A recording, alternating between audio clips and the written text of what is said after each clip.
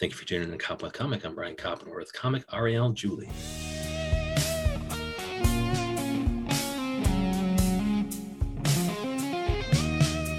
Ariel Julie, how the hell are you? I'm great. How are you? Oh, I'm doing great. Thank you so much for coming on. We follow you everywhere. You are the Ariel Julie on Twitter, and on Instagram you are Ariel Julie comedy with some underscores between it, and that's your Instagram account. And I see you just being hilarious. What are your shows coming up? I see what do I see here on the Instagram account? You just got a bunch of shows all over the country. What's going on here? Globetrotting here. No, I mean, not really. Madison, Wisconsin. Oh my gosh. I know, Indiana, Wisconsin. Killing it.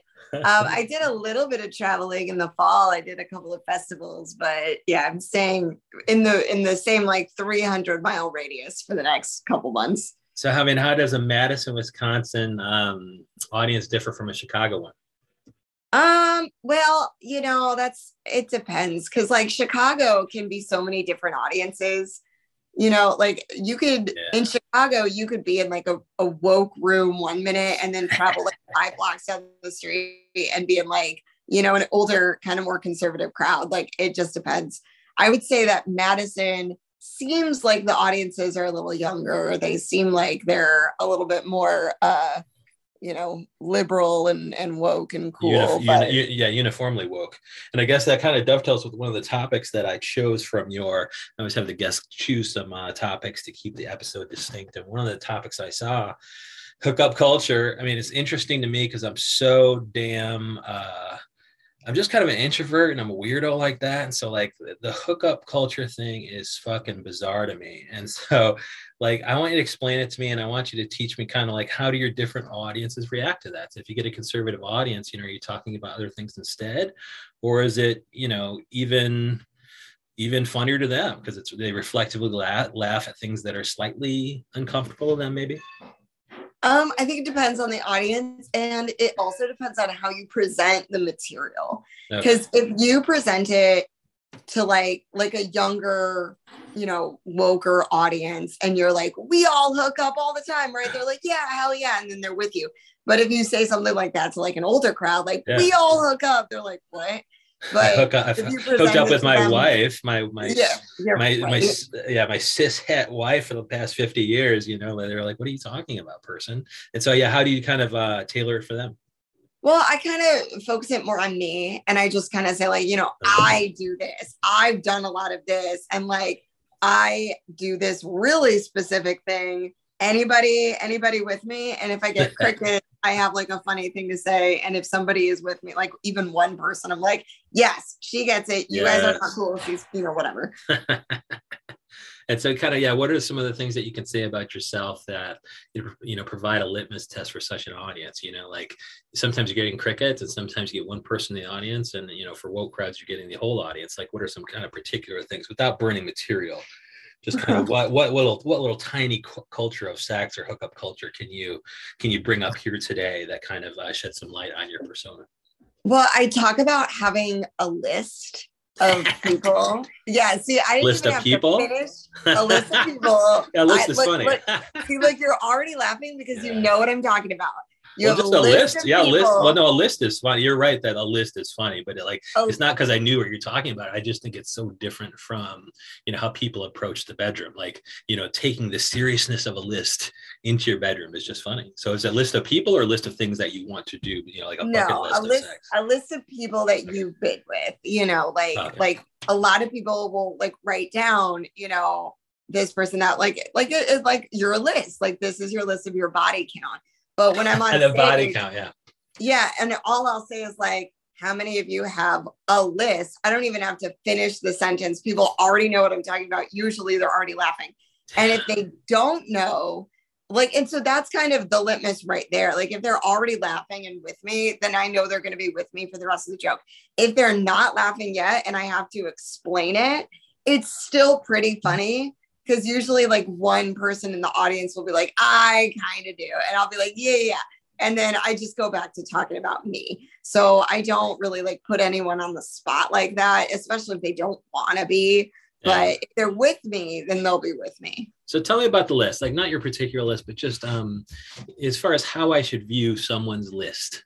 Someone you're thinking about getting with or whatever, and you're like, man, I really, because my list is so short, I've taken myself out of the market for decades, man. I'm just so fucking weird. I'm a little OCD. I'm an introvert like crazy. I can't believe people would just like hook up with strangers. Like back when I was a young person, like I used to go nuts, but it's like when people were young, their lists were so small, but now everybody's got such a history, and I would never judge them or whatever. But how are we supposed to view our own lists, and how are we supposed to view the lists of potential sexual partners? Like, what's the appropriate perspective? What's the sex positive, healthy perspective to have on my list and other people's lists? The healthiest perspective to have is it doesn't fucking matter. It should not matter to you if your partner's list is one person long or 100 people long. It should not matter. Like, I only have a list because I appreciated every partner that I had. And I just wanted to remember them in like a positive, like even in one small way.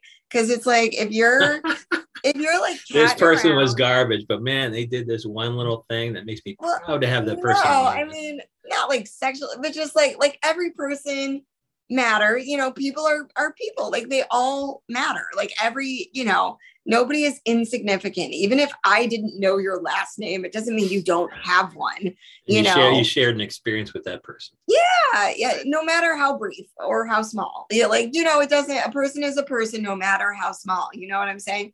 So like, it doesn't. So I just kind of wanted to sort of just record like these were the people that I had a brief encounter with in my life. The number of people on the list does not matter. The number of people on your list does not matter. It certainly doesn't matter to me, so I think that's the most positive way to look at it, is that it doesn't matter at all. If you want to keep a little memory list, then that's for you, But so I guess that's the thing. Like, do you think there's a difference between me, who's very sensitive and very self-serious and things like that, although I'm talking to hilarious comedians all the time, and people with a sense of humor? Because I think sex, strangers especially, would seem to require a little bit of a sense of humor. Do you agree? Yeah. Oh, totally. You have to be able to laugh at like an awkward moment or like an awkward noise or smell that comes out of you. Like, because if you can't treat like what is effectively a hysterical situation, like you and I are strangers, but like there's something in my body that wants part of your body inside of my body. And like, we don't even know each other as people. I don't know anything about your life, but like you've got like angle part and I want it in my inside part. And like, let's do that. And it's going to be weird. And like, you don't know what I like and I don't know anything, so you gotta kind of roll with it and be like, look, this is what it is. Let's just like be in this, like, stop acting, like I've definitely had partners that were like putting on this kind of guise of like, it's like what I saw in the porno. It's like, it's not like that. So you don't have to be some like, Rocco Siffredi or whatever. Like, you don't have to be that guy. You don't have to do that for me. Like, I went to theater school. I know what acting looks like. Like, you don't have to. You can spot bad acting in real life with your sexual partner. And I guess, from talking with me, I think the one thing you can learn is that sometimes it might not even be an act. Because I think sometimes you might run into somebody like me, and you can tell me if you've done so before, where the person is just so rigid and sensitive and not open and comfortable and doesn't have, I can't laugh at, like, I'm not saying that, I can't do this stuff, but I tend to think that one of the reasons why I don't put myself in those situations is because I'm worried I can't laugh at myself when it comes to things like my body or whatever. And so have you ever encountered somebody who might not have been trying to kind of mimic a porn, but just somebody who was so self-conscious or self-serious or rigid or sensitive where they couldn't laugh at it, and that became somebody who you might not want as a repeat offender on your list? Definitely. Like, one accountant comes to mind.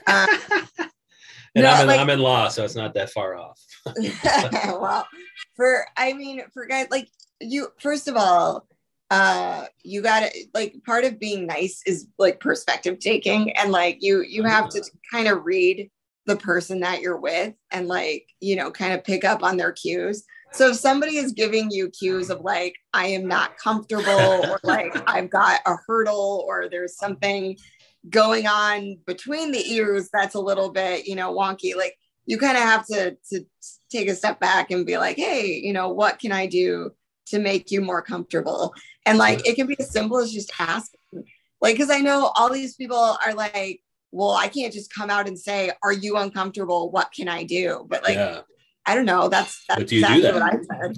So you do that because you're like, I want to enjoy this moment.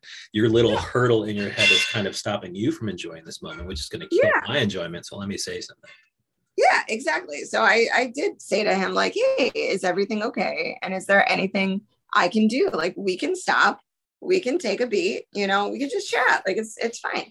You know, that's hilarious, but that, I mean, it requires somebody like you, though. So I mean, what if, you know, I think that some of these perfect strangers getting together don't always have one Ariel Julie in the mix who's going to speak up. But they should, though. I know. Such a good sexual health counselor. Like, I would have made a great sex psychologist. Well, you still can, and you're probably effectively doing so on stage. I mean, I guess that's one way you're doing it. You're just kind of doing a service to every audience that you talk about this in front of. Maybe that's a very humanitarian way of looking at my stand-up. I thought I was talking about my pussy, but that's fine. That also works. You could use that as a pull quote on the website, but I love that the fact that you're like, it's hysterical because our lizard brains have chosen each other, even though we're strangers, to kind of do this thing. And so we really have to, we're just kind of along for the ride of our sexual desires. So we should be able to kind of laugh at it. Yeah. I mean, you summed it up way better than I did. Oh yeah. And so I guess, you know, one of the topics that we were thinking about talking about, it kind of fits in perfectly, which is serial killers. And so how do we make sure that there's not a serial killer in the mix when it comes to kind of hookup culture? Wait, what's your question about serial? Wait. Yeah, so I'm saying let's mix the topics up and just like, how do you know that the person you're hooking up with is not a serial killer? You know that they are a serial killer. I mean, you know that they're not. How do you know that you're about to hook up with somebody who's not going to kill you? You don't. I know. That's part of the fun. It's what's fun about it. I don't understand why nobody else feels this with me. I mean, so yeah, like I think back on, you know, when I was really going around and hooking up with a lot of people, and I was like, it is actually incredible that I was not brutally murdered or robbed. You know, like, it is absolutely incredible that of all of, like, statistically something bad. I mean, I did get a stalker. I actually got 2 stalkers. So that nice, right?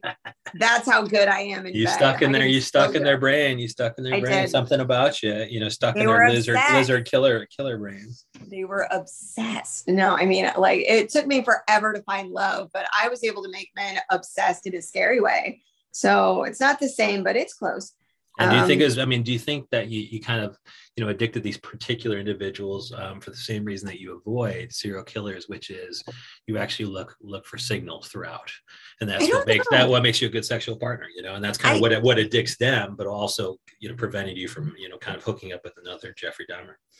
Yeah, you know, well, first of all, Jeffrey was gay, so I'm not his type, but I like to think that I would have been able to spot a violent offender, you know, prior to something violent happening. But like, I truly don't know. And I haven't seen anybody that I have hooked up with in the news or anything like that. Like, I haven't seen a Dateline or a 2020 or a Netflix special about a guy. I'm like, oh my God, that's that guy. Like, that he hooked up with Ariel Julie and she stuck in his brain. He went crazy. That has not happened yet, or at least that I know of. And that's it's like, you never know. It's like, maybe I did hook up with a serial killer, but maybe I was just like so bad in bed that he was like, why bother? You know, like, I don't know. But then, you know, did finding love, you know, hooking up with a bunch of people, did that kind of help you, you know, find love, to kind of refine what you're looking for and what you're not looking for? It helped me realize when I had a good thing when it came along. Like, I hooked up with enough people to know what I liked and what I didn't, but also what was important and what wasn't. because stuff that was important to me when I was like 25, very different than what was important to me when I was 30, you know? Okay. So it changed. And when somebody came along who matched a lot of aspects of my life, and like sexually and romantically and all of that, I was able to kind of be like, oh, this is what something good feels like and looks like. Okay, well, with that change, did your comedy change? You know, if the things you're looking for in love and a partner and things like that change from 25 to 30, do the things you think are worth talking about on stage, or the things you find funny, do those change between 25 and 30? I wouldn't know. I didn't start doing comedy till I was 29. Oh, did that have something to do with it? Like, Uh, you know, are you like, oh no, I finally settled down and I know what I like in a romantic partner, but hey, I also think that some of this stuff is funny. well, yes and no. Like, so I started doing comedy right when I had gotten out of a really bad relationship. And then so there was and I never really talked about that relationship on stage, and I still haven't, because it's not funny to me. It's just like, it's just a bummer. Yeah, some like, things are awful that you can't even talk about without kind of, you know, then you're reliving the experience night in, night out when you're trying the material out. I don't even mind reliving. Like, it's just like, I haven't found an aspect. I guess there are a few kind of funny anecdotes, but I talk about my current relationship on stage all the time, because there's a lot of funny stuff in it. And I think that's relatable and all of that. But I still talk about when I was single, and I still talk about people that I dated and people. Oh, she just retweeted me. Cool. Thanks. Sorry. I'm retweeting all the funny comedians that cop with comic. Yay. Well, I still talk about, you know, when I was single, because I wasn't doing comedy when I was single. Yeah. So it's like, I didn't get to do all of that. I didn't get to talk about it on stage. So I talk about it now in past tense. You know what I mean? Yeah, it's like what's his name with John Mulaney. He's like, if I were a Def Jam comedian in the 80s, I would have said this joke and I would have slaughtered. Alas, I was not a Def Jam comedian in the 80s. Like, and so you need to talk about older stuff, but like, how are you making it current just by saying it happened the other day? Or are you trying to do it from the perspective of, oh man, I used to hook up with everybody. Let me tell you some shit. Well, yeah. I mean, I say, like, when I was single, it was this. Like, I saw so much dick. Like, how much dick did you see? I saw so much dick. You know, and then you kind of like share a story. Like, I went out with this one guy who was a pro golfer. I went out with this guy who was a chef. I went, you know, or whatever. And you like, you know, you make it funny, and you write. You have to write. You know, you have to have good writing to talk about actual experiences. I mean, and make the audience. Yeah, like, so do you think that, like, the audience, I mean, like, are you reading a reaction in the woke audiences or the sex positive audiences that is like, this is cathartic, like they're laughing with you? It's like, yeah, it's pro golfer and professional chef, they had bad dick, you know, meaning like people in the audience are like, yeah, you're absolutely right, I went through the same period, you know, the experience was a mixed bag. Are they laughing with you like, yeah, I'm glad that phase of my life is over? And are you kind of writing towards that, where everybody can have that shared experience of, yeah, I do remember going through that period in my life? Yeah, I think it's bold. I mean, when I'm with a younger audience, they're like, oh, I'm going through that right now. You know, when I'm with an older audience, they're like, I remember the days, you know, or like, maybe you get really lucky and you talk about, like, you know, dating a chef or something. And then one of the guys in the audience is like, I'm a chef. I'm like, oh, then you get it. This is about you. You fucking get it then. So yeah, I mean, it's being relatable. Like, no person is going to relate to every crowd, but you should be able to like read the room and figure out where your crowd is at. And it's like, you got to meet them where they're at, you know, and you can still, I think you can still do material that is you and true to you, but making it relatable to an audience just by changing like the wording of the premise, just by changing like the order that you tell the jokes. You know what I mean? Like, I wouldn't say like, oh, I would never talk about hookup culture or hooking up with a guy in front of an older audience. I would say that I would change it to like come at it in a different way where they can be like, oh, I remember, that, or like, oh, I understand what she's talking about now. Like, I didn't know what OnlyFans was. Thank you for explaining it to me. Now Yeah. I will subscribe. You know what I mean? Like, But it's, it's like an audience. It's just like a sexual partner. The Ariel Julie meets them where they are, right? Like, if the person's uncomfortable, you kind of make them comfortable, but also the audience. It's like, you just don't go with the raunchy shit when it comes to a 70-year-old. It's like, who's that? Rachel Feinstein.